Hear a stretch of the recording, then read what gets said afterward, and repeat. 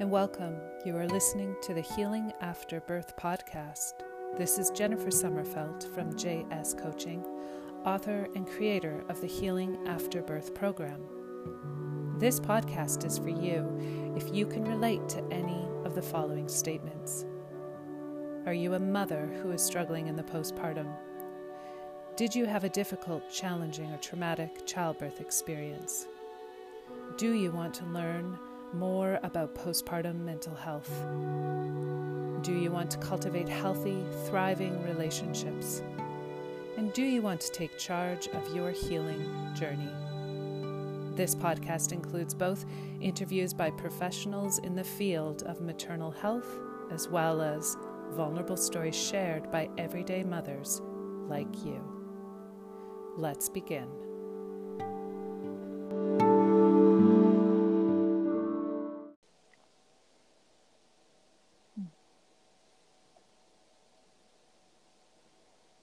Okay, so welcome back to the Healing After Birth podcast, and I'm excited today to have Debbie Bridge with me again.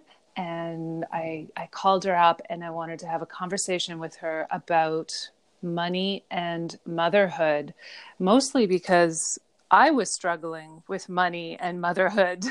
and I thought that the opportunity for Debbie and I to move into process together would be a wonderful teaching that we could share with many of the moms and the listeners, simply because I would say that this is one of our number one stressors, especially in the postpartum period, is this financial stress, this burden that we can experience, and more so for our moms who are in the United States, in which they only have 6 weeks of postpartum break or maternity leave, which always blows my mind. And I think I just turn a blind eye to it, because when I feel into what that would be like for moms to have no other choice, that there's this perception that there is no other choice because my livelihood is dependent upon it, that after 6 weeks post-birth, I'm expected to go back to work full time. That's amazing. It truly is. It really aches my heart. Mm-hmm. So I just want to thank you for being here, Debbie, because I really enjoy our conversations. Oh, I love talking with you, Jen. Thank you so much for inviting me back. Mm-hmm. So let's open this up. And I don't know what the best way to start is, but I know that with self-inquiry, with the work, being Byron Katie and the work, and your experience of self-inquiry, that there's a way in which we could really dive into the process of being with that insecurity, that anxiety that comes up when we believe the thoughts about money. Yeah, well, it's actually amazing timing, because I was just working with a partner this morning who she said she wanted to work on money. And everything she talked about was everything that I am experiencing myself. And the thing that struck me was a couple of common things between us, and what I've heard when I talk to my own friends about it, which is this feeling of wanting to bury our heads in the sand and not really confront it, not face it. Oh, totally. Like not want to even look at our bank accounts, not totally want to look at the debt, not, and then also this shame around talking about it in the first place. You know, we may sort of hint around it with our friends, but no way will we actually give away the real numbers. And then I want to add to that, because then there's also those of us who don't even have access to our bank accounts because they're being managed by the partner or the husband.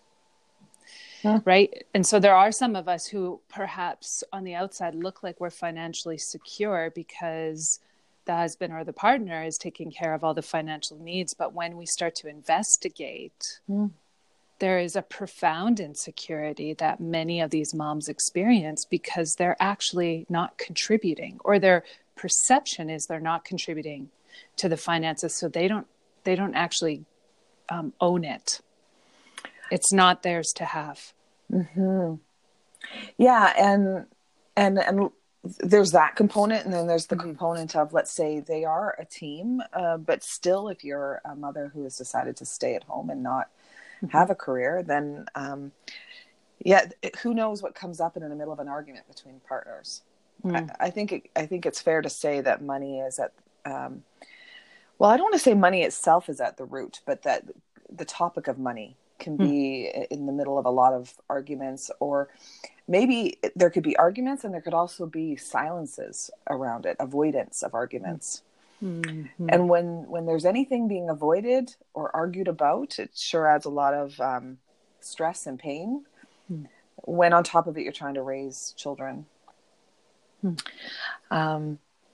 I definitely see there's a lot of stigma around money. There's a lot of shame around money.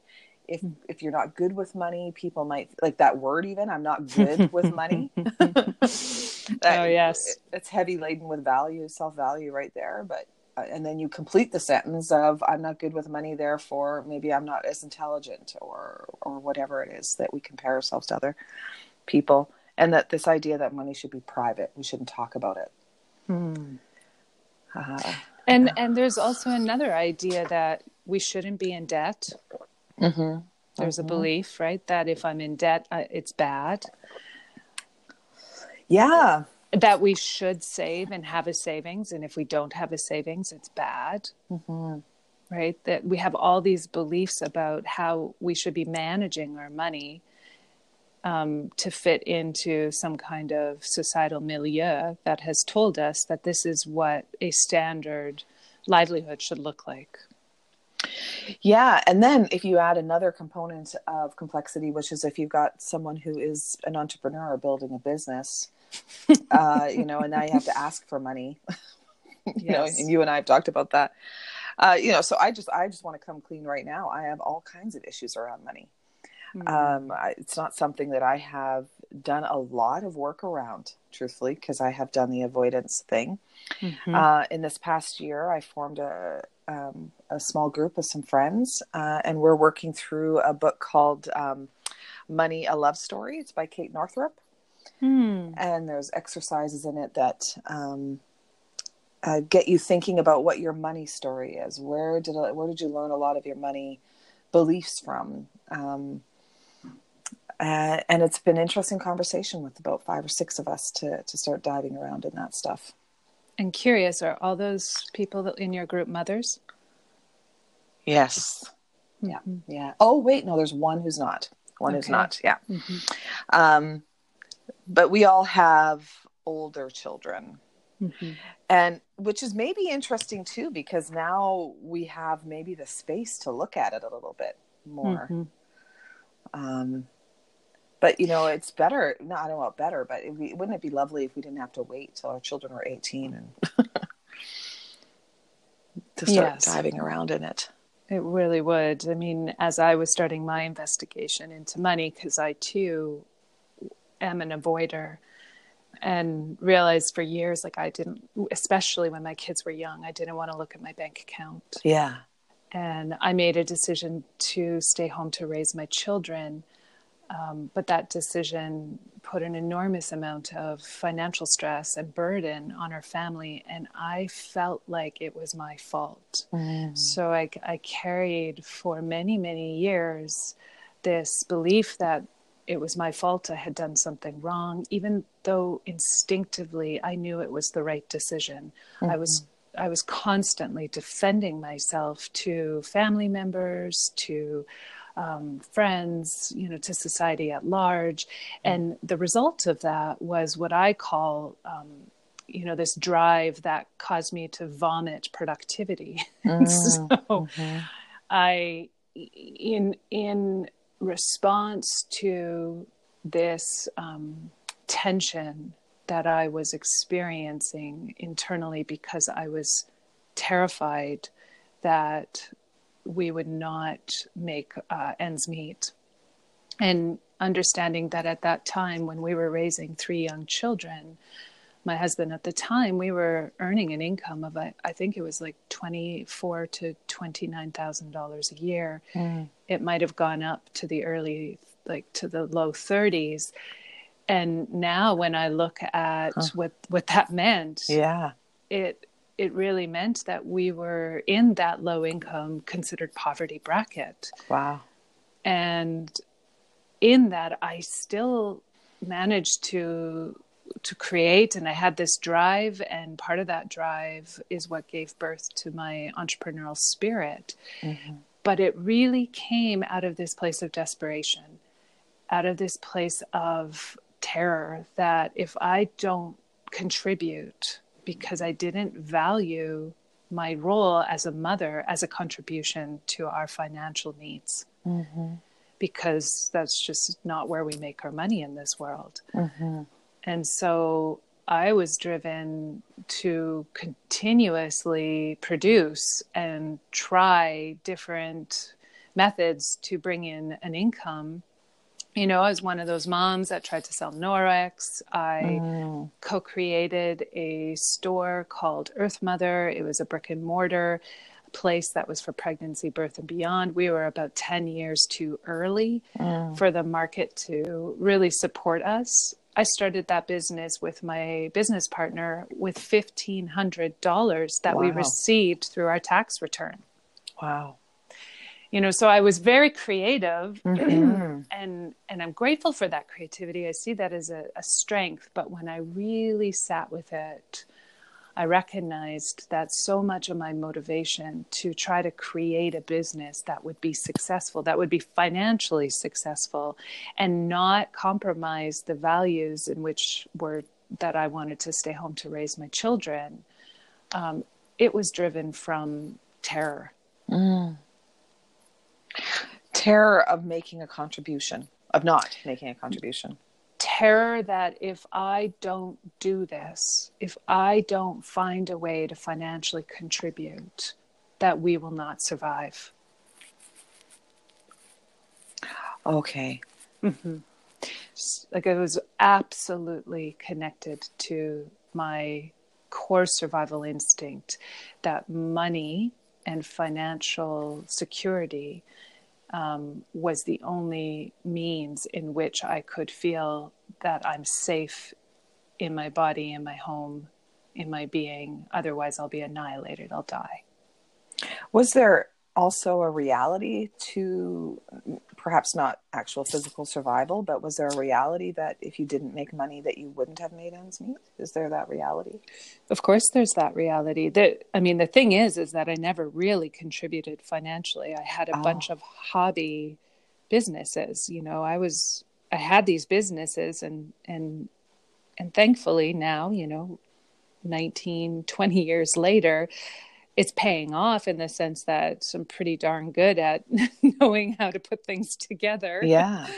And maybe it's all coming to a peak today, 20 years later. But 20 years ago, I didn't have the time to wait for that. Yeah. So I was constantly in this place of tension because I also refused to work because I didn't want to leave my children. Wow. And, of course, we can flip that around for the mothers who feel the same kind of tension and the same kind of fear that if they don't work and leave their children with another care provider, that they won't make their financial needs or their ends meet. And so they have to. Both aren't liberating. Right. I just want to acknowledge something that it's kind of like we're talking about two things. It's like there is the reality of money. There's the money. We know we need to pay the bills. Some of us have growing debt. We want food on the table, obviously, and clothing, and we love to put our children in sports activities, perhaps, or whatever it is. Mm-hmm. So there's the reality of money, and I want to be careful to acknowledge that, so that as we start going down the road of questioning some of these beliefs, that I'm not in any way saying that money doesn't exist. Yeah, I mean, and it's also true that it doesn't exist, that it's a man-made thing that we've created. Mm-hmm. And there are some frames of thinking that money is energy, and certainly when you read this Money a Love Story, there's been other books that I've read that talk about it in the same way, even how you treat your money. What I do know through my own experience, through other women that I've spoken to is, and even when I speak to my husband about it, there's the money, the reality of how much money is coming in, how much money is going out. And then there's all the stress and beliefs we put on top of the money. That is often what is at the root of what's paralyzing us to deal with it in a healthy way. This avoidance thing, not wanting to look at it, not wanting to talk with our partners about it, it's exploding into arguments. That is nothing to do with the physical aspect of money. That is all to do with our beliefs. Thank you. So what I'm hearing you say is how important it is that we separate the what is, right? The reality of what is in this moment versus the beliefs, the judgments, the thoughts, the perceptions that I'm adding to it. And I say that often, it's those perceptions that create the suffering. Exactly. It's what gets in the way of us having good conversations with our partners about money that don't turn into arguments. It's what gets in the way of making good decisions, plans. Just even the fact of looking at your account. Just that act in and of itself. If you have a bunch of beliefs around money, that can harbor and get in the way of just being able to look at the reality of your money situation. I know it is for me. I've learned a lot about, and some of it, most of it comes from conditioning. Innocently, our parents passed on their own beliefs to us. Just the whole thing, money doesn't grow on trees. That sounds... Or you have to work hard for your money. Yeah, you have to work hard for your money. Exactly.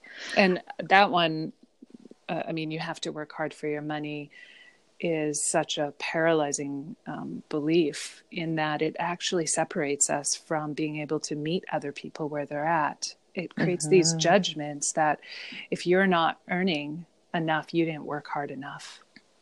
And we know that is a huge lie that we've been fed. Yeah. Well, it's interesting because I was introducing the work inquiry around money with a small group of people and bringing this topic up. And there was a lady in there who said, well, I don't really have any bad, shadow beliefs around money. And then we started digging around in, what do you think of wealthy people? What are your thoughts around wealthy people? Oh, well, they know what they're doing. What are your thoughts around people who don't have a lot of money? Or what are your thoughts around people in sports cars? And so when you start digging around in it, you can start to see where your shadows come out, where those limiting beliefs come out. And I just think the awareness around our thoughts around money is actually the key. And because when you start clearing some of that out, all of a sudden, this is how I felt. Why did I think this was such a big deal to look at these numbers? Because we think those numbers mean something about us. Precisely, right there. So I'll give you an example, and I'm going to be very transparent with what came up for me. Yeah. And I'm that avoidant type, and I've, been investing in my learning and in my entrepreneurial visions. I've been investing in my business, and that investing has been coming out of my line of credit. And my line of credit is now coming to the point where it's reaching its max, and it's quite a substantial amount of money. And I have not wanted to look at those numbers as they keep increasing month to month to month as I continue to pay for a lot of my business expenses through this line of credit. And this also includes my education, which, by the way, is a ridiculous amount of money that we have to pay to receive these letters. Yeah. That's a whole other conversation we could have. But so as I was looking at this the other day, and hopefully we can dive into this. Mm-hmm. The reality of the situation was that there was quite a large sum of line of credit debt that was showing up, not including my mortgage. And I had $25 in my bank account. Mm. And I had just, received the call that this month, there was a check that couldn't be cleared. Not my check, like a check coming to me that I was, banking on to pay some bills. Wasn't going to be available. So I literally was sitting there in this state of tension and anxiety and insecurity and terror. And I just noticed how uncomfortable it was for me to be with what was arising because I was making it mean something. Mm-hmm. So the reality of the situation was a large amount of line of credit debt and $25 in my bank account, which meant if I wanted to go buy groceries, it was going on my line of credit. Mm-hmm. If I needed to pay for my mortgage and my rent, it was coming off my line of credit. Mm-hmm. If I needed to pay for my business bills, it was going to come off my line of credit. And there was no incoming flow happening in that moment. So there was a huge discrepancy between $25 in my bank account, which I'm sure many of us can relate to what that feels like. Yeah. And knowing that there's this cushion that's slowly creeping in, that's coming to its end, coming close to its end. Yeah. And how will I ever turn that around? And so feeling the burden of it, feeling the burden of debt. Yeah, right there. How will I ever turn that around? We've just completely gone into the future, of course. Yeah. How will I ever turn it around? There's a sense of chasing it. It's like, to me, I landed in a place that I think is very akin to that hungry ghost, that addiction, that money often fills, and the debt doesn't fill it, but it's an empty, hollow feeling where for a moment, okay, I can go get those groceries because I have this, but that debt is creeping up. So you feel like there's always something chasing after you. And that feeling that I'm being chased after is what motivates like I had said, that need to vomit productivity, that need to create continuously to the detriment of my health, that need to push for entrepreneurial success or clients or business, or even push to get the job, right? And so there's zero enjoyment. We're either in the past or in the future, because the present is actually filled with discomfort. And it's fascinating how we all react differently from this. Am I cutting in and out, by the way? Are you hearing me? No, I can hear you. Okay, great. Because for me, how I might react in that is that, I've got the line of credit. I feel this sense of relief inside, even though I know it's building and getting close to the end. Mm-hmm. But at least I can get groceries still, and I can put it off a little longer. I can put reality off a little longer. Which I think we do often. Yeah. Then we just go get more line of credit. Right, exactly. Yes. Oh my goodness. So what did you end up doing some inquiry? I did. Mm-hmm. I did. What did you do it on? So I don't have my notes. Maybe I do have my notes in front of me. So let's just get really personal here. Yeah, I didn't even ask if you wanted to share that. No, it's good. I think we should, because I think people can relate to this.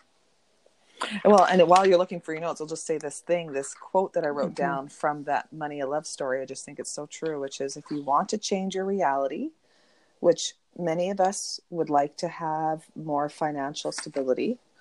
Again, that's that let's acknowledge that we would like to be able to pay our bills on time and even have money left over to go on holidays or what have you.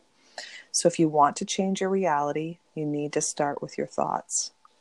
And we don't often approach it that way. We start, okay, we need to get a better budget. We need to make more money. And those things have their place. But if you really want to change your reality, you start with your thinking. Well, because I believe in that, that's exactly what I did. And I actually wrote down the steps that I did. So to begin, I just listed all my limiting beliefs that I had about that current situation without really diving into inquiry with them. Yeah. And so there was the surface beliefs, like there's not enough money, I don't have enough, I'm failing, I'm going to go bankrupt, I'm going to lose my house, I'm a fraud, I'm an imposter. I'm wrong. I'm doing it wrong. I'm saying it wrong. So those were kind of the surface ones. And I'll bet anyone listening can relate to all of that. Right. And so then I explored my deep fear around money and did exactly what you said there. I looked at what's the truth? What's the reality without a judgment on it right now? So, you know, if we were to encourage anybody to participate in what it is we're doing right now, it's like, okay, so what's the reality? Look at your bank account and just removing all of those internal judgments, just noticing the numbers, noticing that reality. And so I wrote it down, you know, I've got this amount of line of credit debt, not including my mortgage, or a loan that I owe a family member, and that there's $25 cash in my bank account in this moment, right? Recognizing the potential of change is always there, but in this moment, that was my reality. And so then I said, drop into the current situation and notice the facts of that situation. Yeah, and I would add, you currently have a house. You currently are in a warm space, have clothes, have food. Yes, I do. And I also have a partner that brings in a monthly income that's reliable. And so then I sat in the discomfort and I noticed, what about this fact is so stressful, is what I asked myself. What about this situation is so stressful? And further, what does it mean about me? So that's when I dropped in even deeper. And as I was sitting with, I have to say that what was most shocking was how much tension and restriction and desire to avoid actually sitting in what was about to arise. There was so much inner material. I didn't want to look at it. The truth is, I really, really wanted to pretend like this wasn't happening. And that was very familiar. I think that the majority of my adult life has been around money, has been that. And so, you know, part of that was truly survival in those early days with my children. So what arose was, it's bad. I'm stupid. I'm irresponsible. I'm wrong. I'm trapped. I'm in danger and I'm going to die. And the deeper fears were, I'm going to lose my home. It will never change. I will forever be this way. And who am I to think it's going to be different? Those were the main. And what, you know, when we go into the forever, I'm trapped. There's images that come with that. And when we're in inquiry, it's a really valuable skill to be able to slow down and notice the images that come to your mind. When someone first starts, a lot of times they can't see them. They're not aware of them. And the more practiced you get, you start to see, oh, I actually see myself like living under a bridge, or I actually see myself in a homeless shelter. And it could be just a flash. But that's all it takes, because when it's brought in to thought like that, your consciousness job is to bring it to life fully. So when you believe a thought for even 5 seconds, like, I'm going to lose my house, then your consciousness brings it to life in such a way through your images. And then your body and your imagination, your consciousness is like your imagination it uses your imagination to bring it all to life. So you can smell, taste, feel, experience as if it were happening right now. So we bring that future into the present moment right now. We could be in a warm, snuggly bed, and your reality for 5 seconds is that you're in a homeless shelter. And it's a real subtle thing to pay attention to, because we do that to ourselves all day long. When these worries and thoughts come in, we are no longer in a car driving down the road. We are, somewhere else, or in a movie. In a movie, we're in the movie. You're not just even watching the movie. It's like one of those virtual reality movies where you're experiencing everything. And so just imagine that happening, 100 times a day. And now by the time the evening comes, no wonder you want to avoid looking at it. You're exhausted. You want to do Netflix or have a glass of wine, or you argue or take it out on your children, or whatever the thing is. Because all through the day, you've experienced these hits of terror. And terror is an appropriate word, because if you're really believing you might lose your house, that's terrifying. And just to add to that, as I sat with that terror personally, it was interesting. What I was more afraid of wasn't losing my house. I have to say there was a weird sense of relief. Like almost like, like you're dancing with the devil in a weird way, where it's like, I'll lose my house, but then I'll be done. Yeah. It's this feeling of like, that chase will be done, even if it's momentarily, right? Yeah. But when I imagined deeper yet, what arose was the shame. Yeah. And that made me want to vomit. Like the shame was so visceral in my guts, and I didn't want to show my face to my family. Yeah. And again, as soon as we start talking about shame and not enough, do you notice we could be talking now about any topic. We could be talking about a relationship with a partner. There's not enough love, not enough respect, not enough care, not enough attention, not enough approval. And when we start going down that road, oftentimes shame arises when we start digging around. So money, this is where it becomes true that money doesn't exist. Okay. Again, separating the reality that there is money. But in the realm of what we're talking about here, we project ourselves onto everything. Yes. So the person that we're in a relationship with, the children, you're something you're trying to open, you're opening a jar and it doesn't work, and you get mad and you throw it across the room or something, some of us do that. And we put it onto money. It was an interesting exercise that I did in a class one time, where she had us write down a list of complete the sentence, love will bring me. And I wrote, I was digging it out. This was from like 5 years ago. Love will bring me fulfillment, comfort, companionship.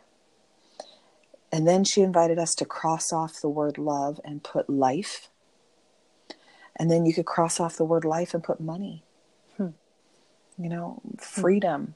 A lot of times we're seeking freedom. If we had this, what would you have? Freedom. And that was my antidote. It was liberation. Yeah. And so I started. Interesting, you're saying that, right? So this notion that more money will bring me liberation, peace, I could settle into everything without this constant gnawing anxiety, right? That I need to do more, be more, learn more, earn more. And as I imagined using creative visualization, I guess in a way I was doing a turnaround in that I flipped it. So I imagined, okay, what would it feel like if that debt wasn't there? So magically, an inheritance came in, excuse me, and I cleared this debt. And I still had $25 in my bank account. And yes, I still had the home and I had food, shelter. And so I just sat in to the sense of how would I be? What would happen for me? And I didn't feel liberated. This was really curious. I still felt there's not enough. Yeah. Because we're now talking to that lack place, that place of lack that is inside all of us. Yes. And this is the hungry ghost I'm talking about. Yeah. We all have that hungry ghost, that monster, that open up. And the ironic thing is that it's actually not real. It's a perceived lack. But either way, it's there. And there's different things that trigger it for us. What would be the opposite of liberation for you? And entrapment. Entrapment. Feeling trapped. So money, having money or having all my debt paid off will actually bring me entrapment. How is that true? Well, I did feel that, right? Yeah, it's just that you were saying you completed the sentence, having this money will bring me liberation. Yeah. So I just to finish that, what I did next that would bring me to having money equals liberation. Yeah. So I sat in this place where all my debt's paid off. I still have $25 in my bank account, and I still don't know what the future is going to bring in terms of business revenue or, we have no certainty around that. And I realized, I'm not liberated yet. Right. I'm still sitting, okay, there's like a blank canvas, but there's this sense that, there's not enough in my bank account.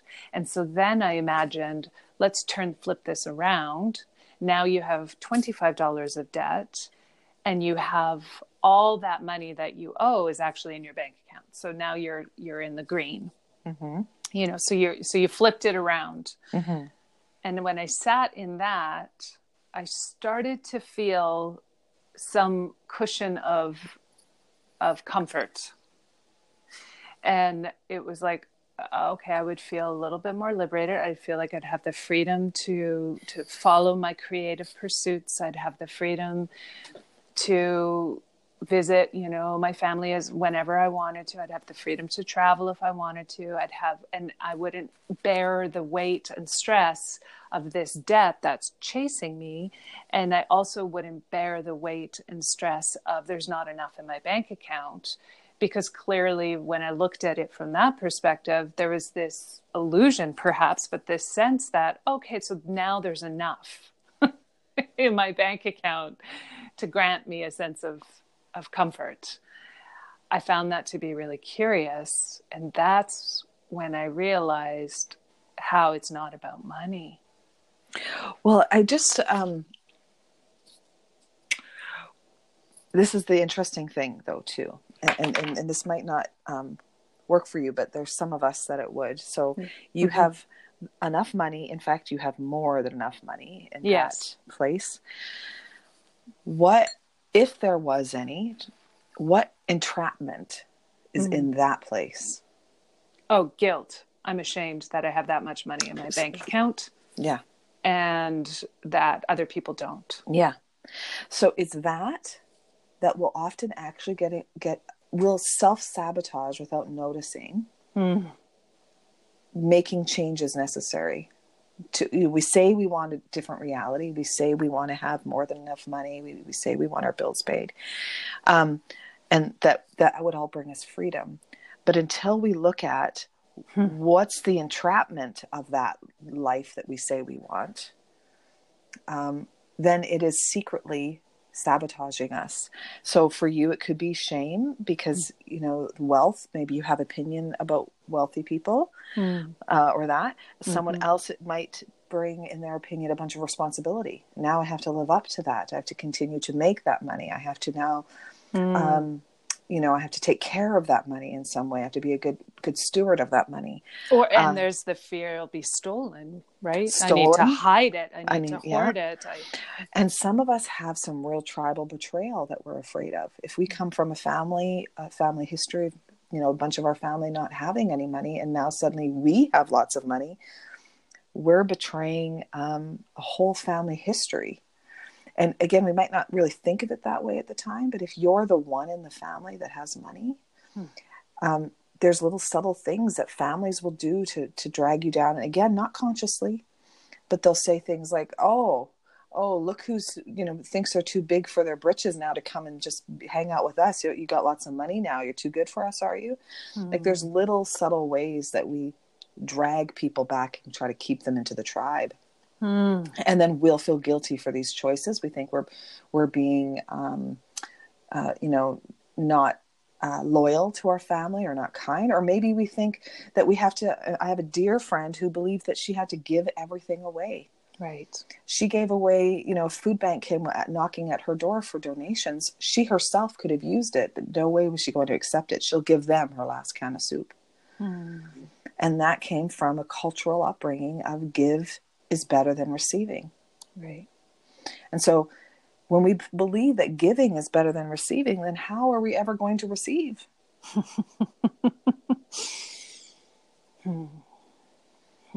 So this is why it's so important to look at our beliefs, long-held beliefs around money, because underneath it all, it could be the very thing that's getting in, growing and changing our reality. So one of the beliefs that I've heard mothers express, including myself, is this belief that I'm not worth anything as a mother unless I'm earning a living. Yeah.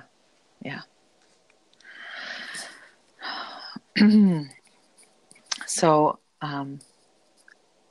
unless I'm earning money, I'm not worth anything.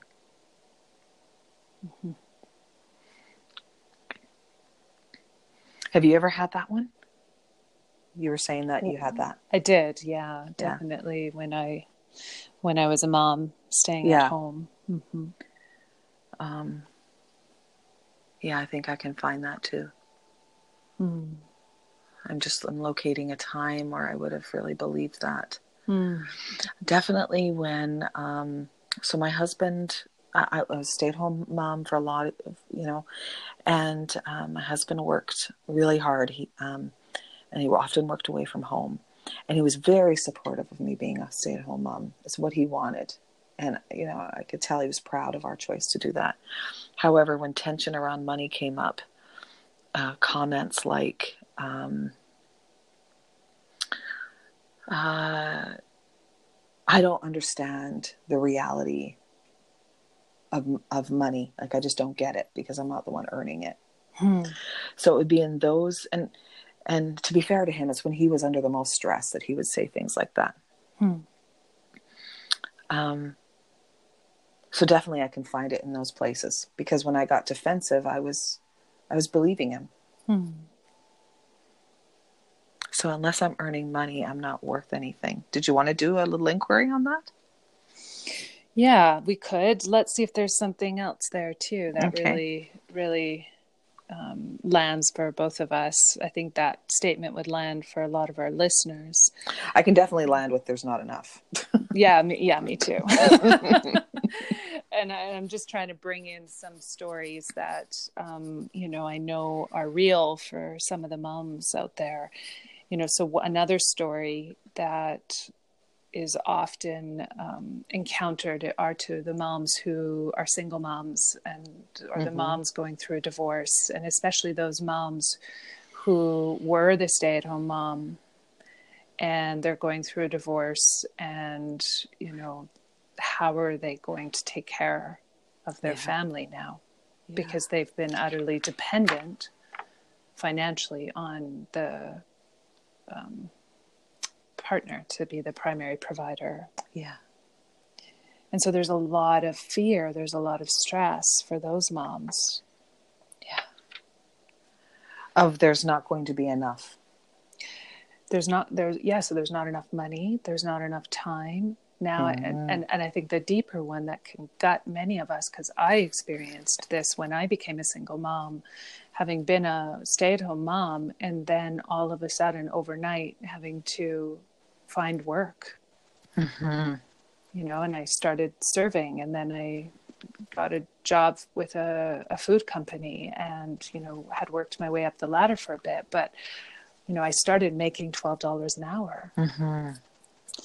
And, my son's making $12 an hour now. And I look at him and I say, I had 3 children when I was making $12 an hour. Mm-hmm. And that, I felt like I had something. That's crazy. Yeah. So there is that resistance to things have to change. This idea that things are going to have to change. I can no longer be home with my kids. That's a big one too. Mm.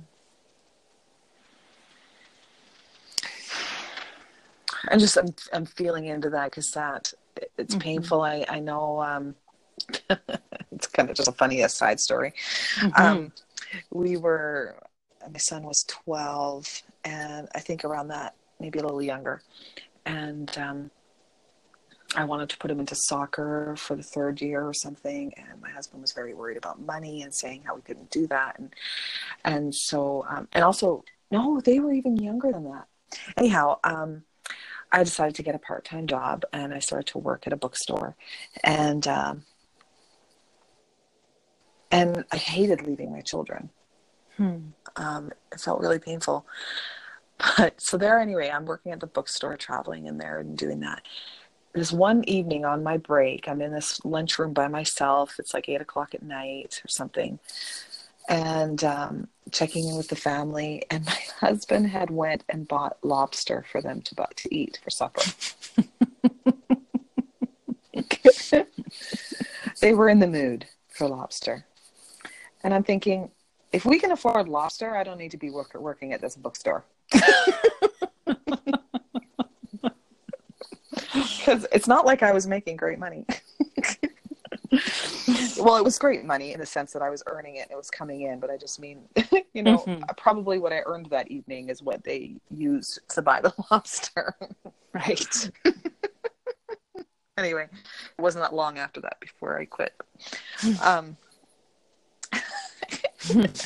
Anyway, that's just an aside.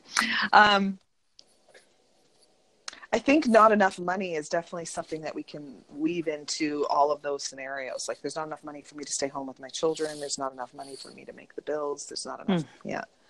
Mm-hmm.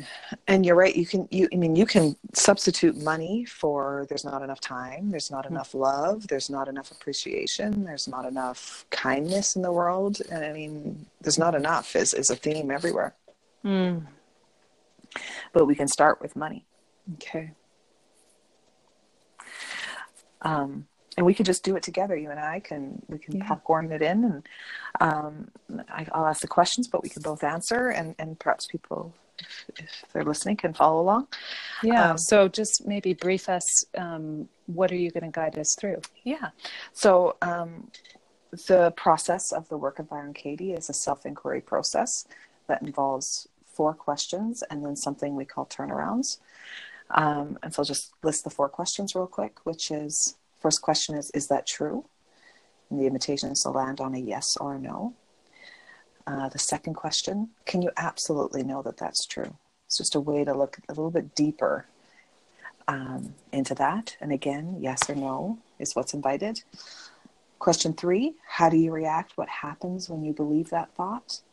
And it's just a way to wake up to how that thought manifests itself in our life. How do we live our life when we're believing that thought? And then the 4th question is, who would we be without that thought? And that one's a little bit of an imagination experiment. Just imagining what life might be like if we didn't believe that. And then we'll go into the turnarounds. I find it really supportive to land on a specific situation. If you can't find one, that's fine. You'll probably still travel with us and find something. But for myself, I'll use that. Let's see, there's not enough money. Mm-hmm. Oh, it's something currently in my life where, some class or something comes up that I'd like to attend. And I say, I don't have enough money for that. I don't have enough. I don't have enough to pay my bills. I don't have enough to get out of debt. Yeah. I don't have enough to buy those groceries. So in the specific situation, it's really supportive to see you in that moment. So we all can probably find in general where we don't have enough, but find a moment where it could be the moment where you're just laying in bed and you open your phone and you look at your bank account.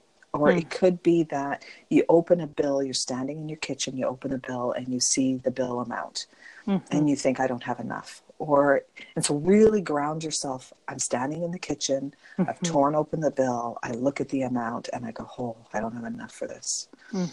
I'm online, I see the class, I see the amount of the class and I think, I don't have enough for that. Or it could be I'm on the phone with a friend and they say, hey, are you going to go to the thing? And I can't afford it, I'm not going to that. So really be in the moment, as specific as possible. Does that make sense? Yes. Yeah. Yes. Because it's a moment that we're going to keep returning to throughout the process of asking the questions.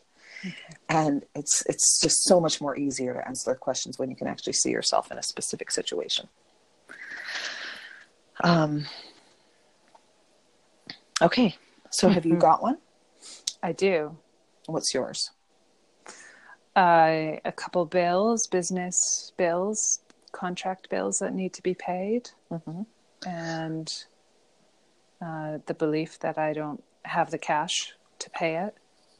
And so where were you when that thought came in? I know it probably comes in lots, but what's one time that it came in? I'm imagining myself in my kitchen, looking at my computer, looking at my bank account, and knowing, that these bills need to be paid. And in that moment, believing that I don't really have enough. So you're in the kitchen. Are you standing? Are you sitting? I'm standing. And your laptop's like on the counter, or? Yeah. And is it morning, afternoon, evening? Afternoon. Yeah. Are you alone? Is there anybody in the house? I'm alone. Okay. So that's how specific we want to get. I'm standing in the kitchen, looking at my laptop on the counter. I'm alone in the house. It's about the afternoon of the day.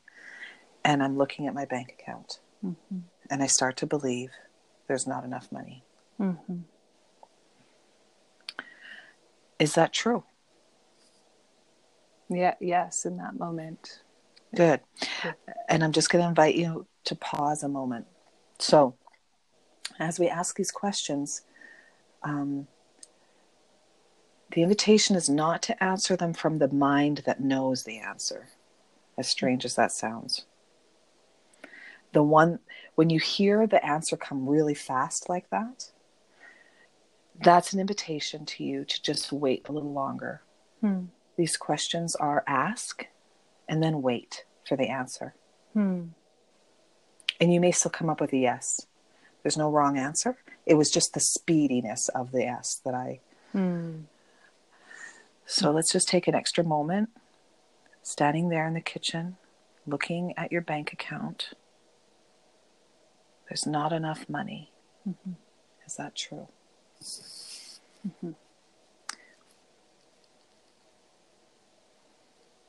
Feels true. Good. Yeah. Yes. And isn't that interesting?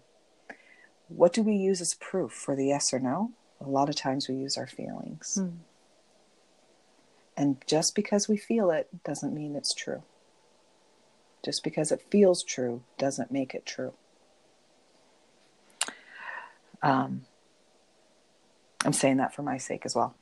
So, okay, so again, standing there in the kitchen. This is a separate meditative question now. Looking at your laptop, looking at your bank account. There's not enough money. Can you absolutely know that that's true? So I keep experiencing this inner voice that's saying, you're just going to have to use your line of credit. Mm-hmm. And that doesn't feel true then, that there is enough money. But the truth is, if I use my line of credit, I'll pay that bill. Mm-hmm.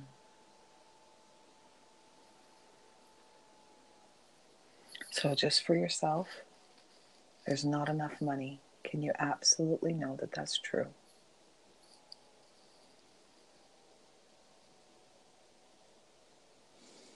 This is funny, I'm stumped. Mm-hmm. So just wait a little longer. Just going to invite you to just go into yourself and allow both yes and no to have a chance.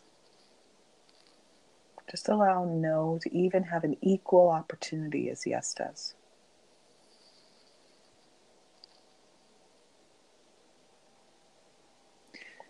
I'm stumped because I don't consider my line of credit as money. Mm-hmm. And yes is a perfectly fine answer. Mm. And in the second question, if the answer is I don't know, Mm-hmm. that's actually a no. Because can you absolutely know? Well, I don't know. I guess I can't absolutely know. Mm-hmm. So that would be a no. Mm-hmm. And if yes is still strong, let's stick with yes. Let's honor our truth.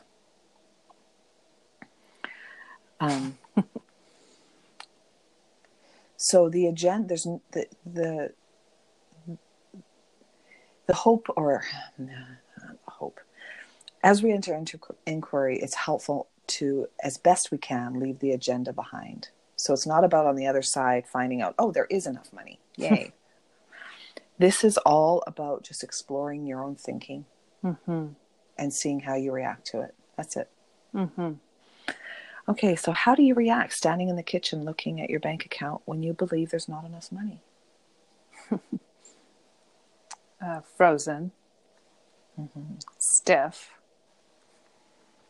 Scared. Panicked. Trapped. Angry. I see like an image of wanting to have like a temper tantrum, like smashing my computer.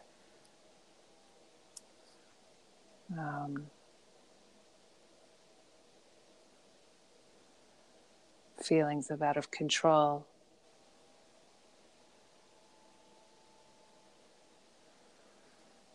Yeah. Who do you turn into when you're believing there's not enough money?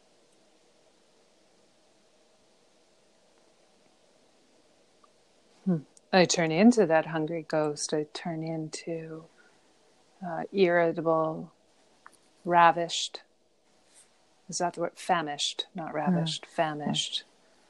Like I need to consume. I need to produce. I need to do more. I need to be more. It's like I need to. It's like it winds me up.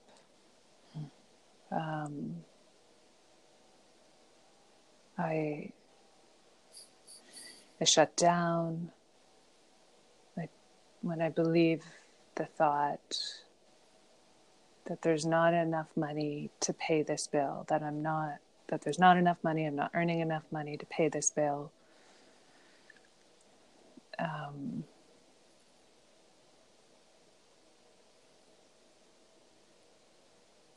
I just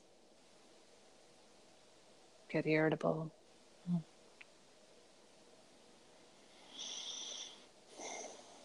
Is there anything more to how you react? What happens when you believe there's not enough money? I just get angry. I can just see, I see an image of myself like wanting to roar. You know, I just want to throw my computer, I want to roar, and I want to run away from it all. And I'm tired. Yeah, I'm tired. I want to give up. So helpless. So does this thought bring you peace or stress? It's a funny question, I know, but when I contemplate it and just own, is this thought bringing me peace or stress in my life? Is it helping me get ahead? Is it helping me look at my money in a healthy way? No, No. it's stressful. Yeah. Is there any peaceful reason to keep believing this thought?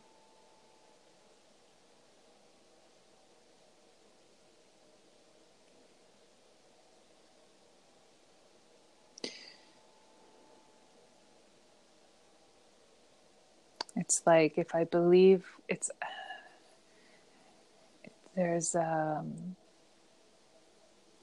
what I know. And so there's a sense of familiarity, certainty. There's almost like an expected result. Like if I keep, it's how what's that word? Like flagellate? Like, is that the right word? Like how I'm hitting myself? Mm-hmm. Self-flagellation. Yeah. Like,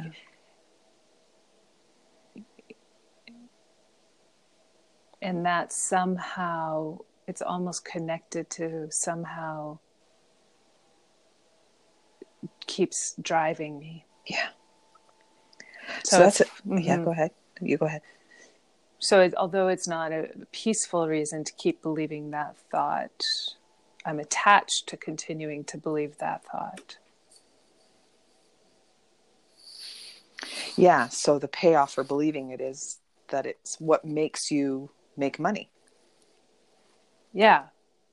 It's driving me to become the person that I am. So the fear of letting the thought go might be, well, then what? Am I just not going to care? I'm not going to do anything to make money? Well, it almost keeps me trapped in needing to be punished because there's such a deeper level of, right, the feeling ashamed that I let myself get here. There's a belief that it's my fault. Mm-hmm. You know, there's not enough money because, and I can fill in the because. Mm-hmm.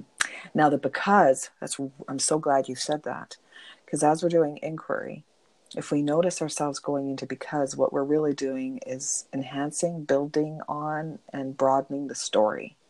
Mm-hmm. And that is not inquiry. Because that I can give you evidence. Yes. That's just more rebuilding, reinforcing the story. And so it's a really important thing to notice when you're practicing by yourself or with a partner. So my sense is right now, as I'm sitting with that, I'm more agitated around the becauses than the actual fact, which in that moment, there was not enough money in my bank account to pay that bill. That's true. Mm-hmm. Mm-hmm. But it's the because, the why there isn't enough in that bank account, that's actually generating a lot of stress. Mm-hmm. So just Byron Katie, the one who came up with this process, she likes to say, let's stay with the one we're with for now. Mm-hmm. Sometimes what happens when we're in inquiry, underlying beliefs will arise. And we could write them down if you like, or we could just sort of put them on hold, acknowledge that they're there, and just say, yeah, we're going to come back to you. We're going to come back to you. Absolutely. More beliefs come up. That's what happens when we start to see. One of my reactions when I believe there's not enough money is that I'm bad with money. I was stupid. I was irresponsible. I wasn't a good wife. I didn't do my job as a stay-at-home mother. I let my family down. A lot of those underlying beliefs will start to arise. And you can either jot them down as you go. I find jotting them down does help because it kind of quiets them. Or you can just mentally acknowledge their existence and say, yeah, I'll come back to you. And in the meantime, I just invite us to stick with there's not enough money. And notice, one of the ways we react is we have a whole bunch of other beliefs that come up about our value. That's one of the ways we treat ourselves. So we beat ourselves up.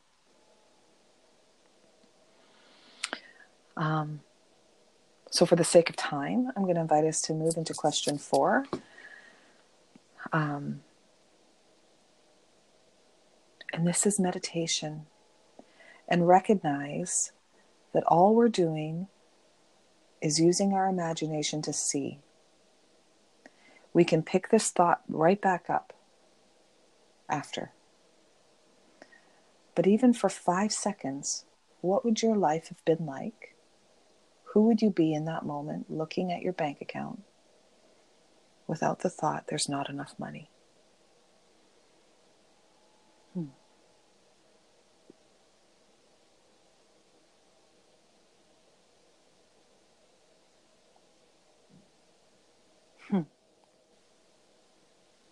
It's almost hard to imagine.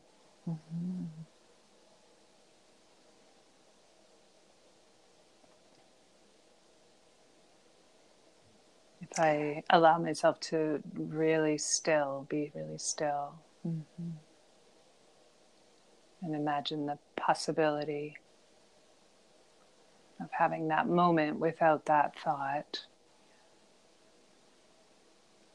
It's like what comes to me is like I would just be in reality.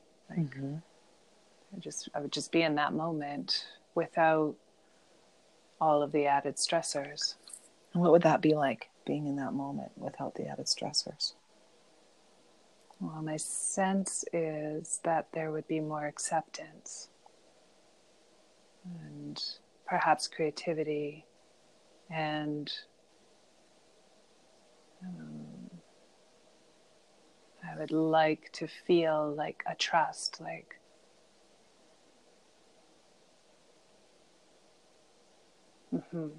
there'd be an opening.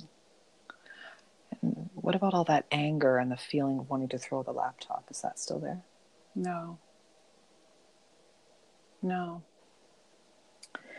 And you said the word it's like a trust, yeah. And you said the word creativity. So when we're in fight, flight, freeze mode, which is often what we're like when we're believing a stressful thought, there's not a capacity for creativity or imagination or problem solving or access to wisdom. Oftentimes we don't see that we could ask for help. There's a whole bunch of things that we don't notice when we're believing that. And so when you said creativity, it's like creativity. There might be some ways to whatever, who knows what's possible in the creative space.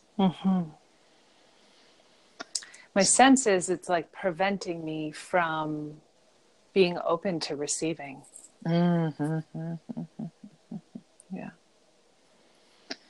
Yeah, and it, depending on your belief system, if you believe in manifesting or attraction, law of attraction, or any of those kinds of things, when you're in that flight, fright, freeze, and you want to throw your laptop, that's not really in the abundance frame of mind. Right. And if you're not from that way of thinking, if it's just about facts and figures for you, then you're certainly not in a creative space. You're not in a problem solving from that higher intelligence space when you want to throw a laptop. So again, this isn't about living in la la land. Question 4 isn't about, there is enough money. It's like, just who would I be if that thought wasn't running the show for even a minute? I'd be relaxed. I notice abundance all around me. I'm in this moment safe. Hmm.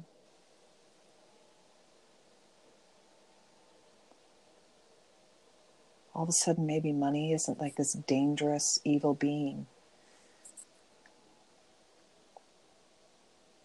Maybe I feel a little friendlier towards money without that thought.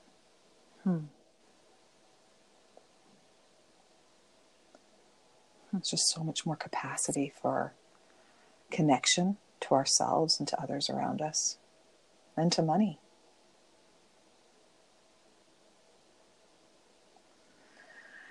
And so turnarounds are a way of looking at the original thought and just playing around with them and seeing different perspectives. And so we go to the opposites. So what would be the opposite of there's not enough money? There is enough money. Yeah.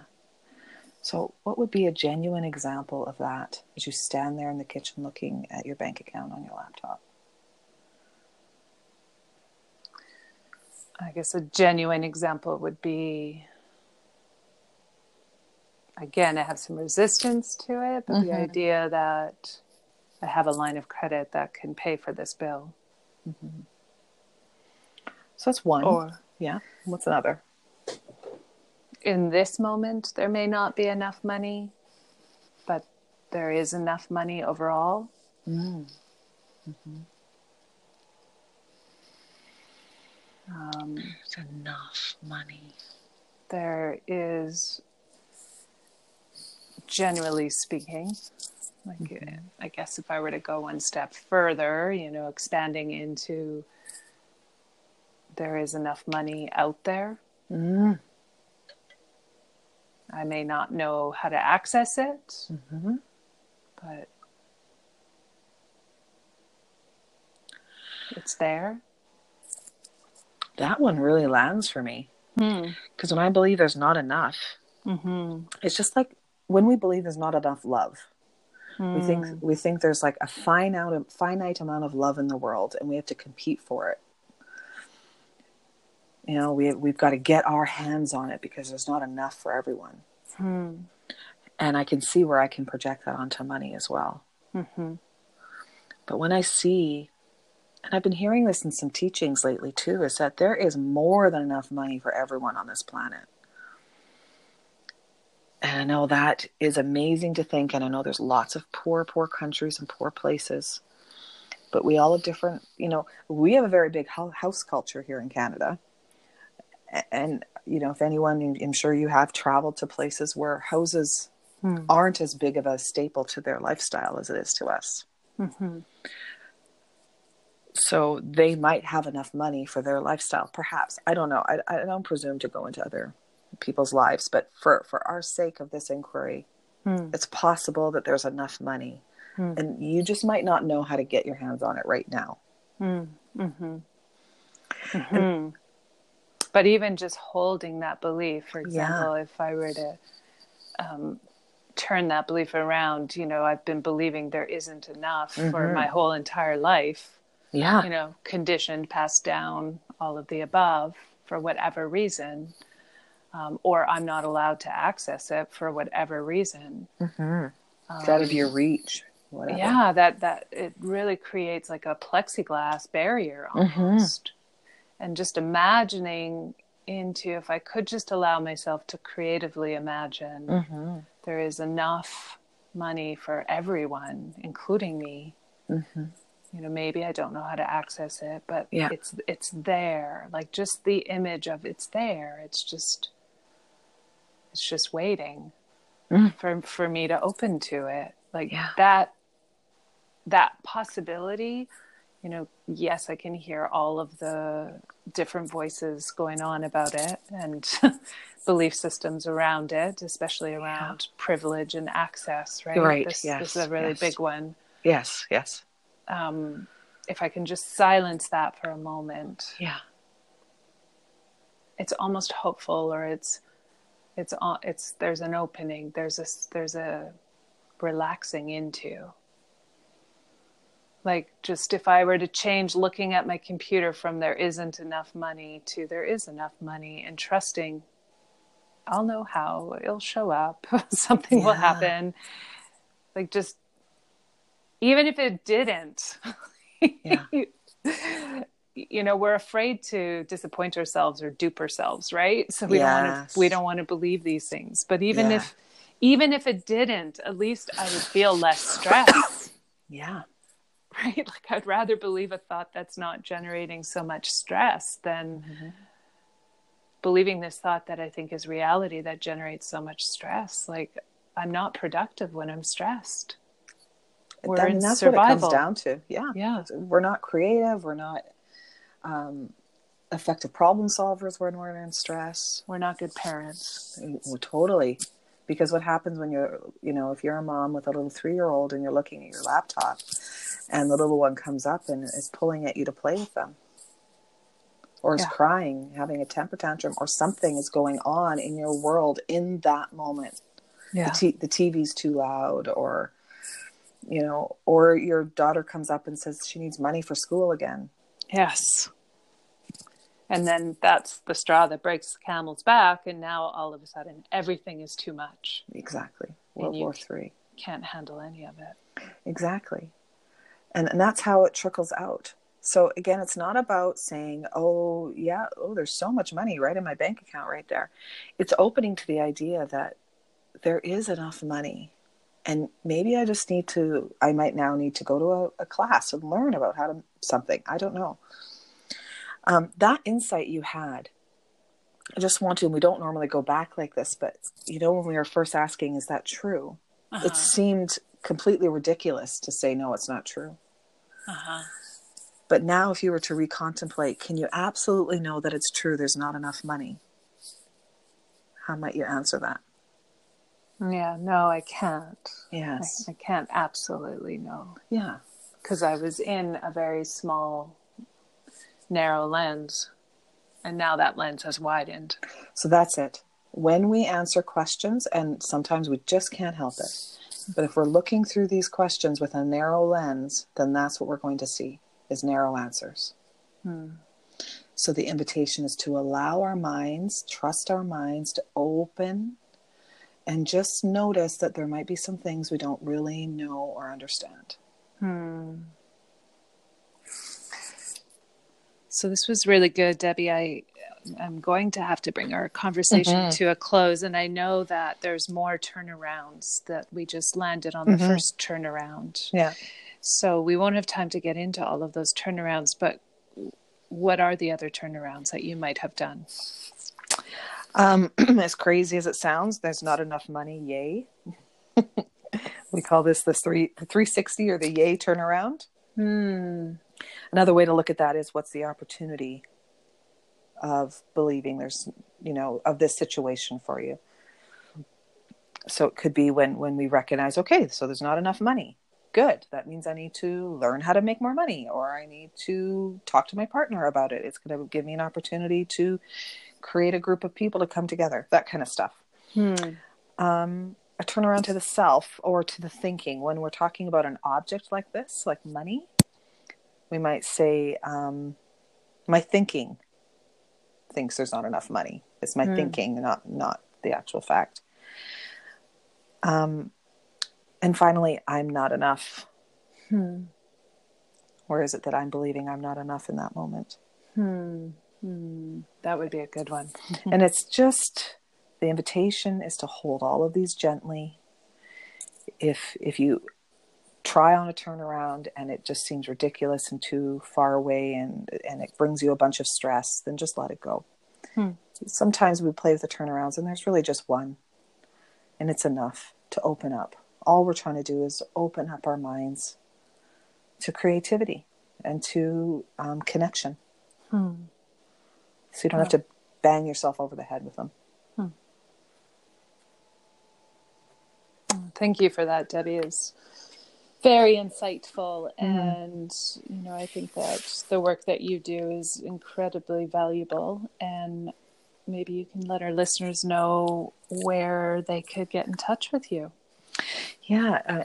The best way is through my website, www.debbiebridge.ca. So just debbiebridge.ca, and there's a contact page. My Most recent offerings will be on there. I love to do workshops. I love to work with groups.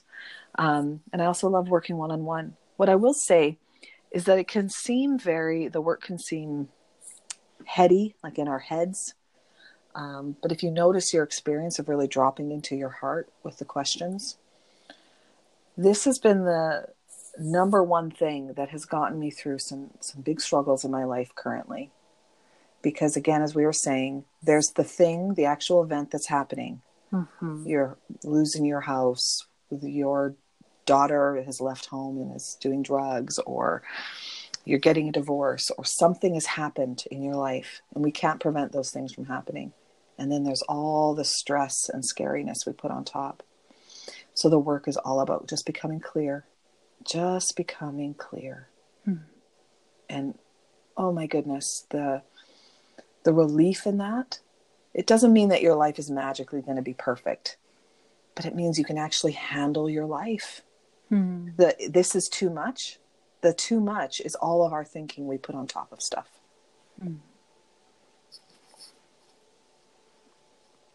I love it. It. Yeah.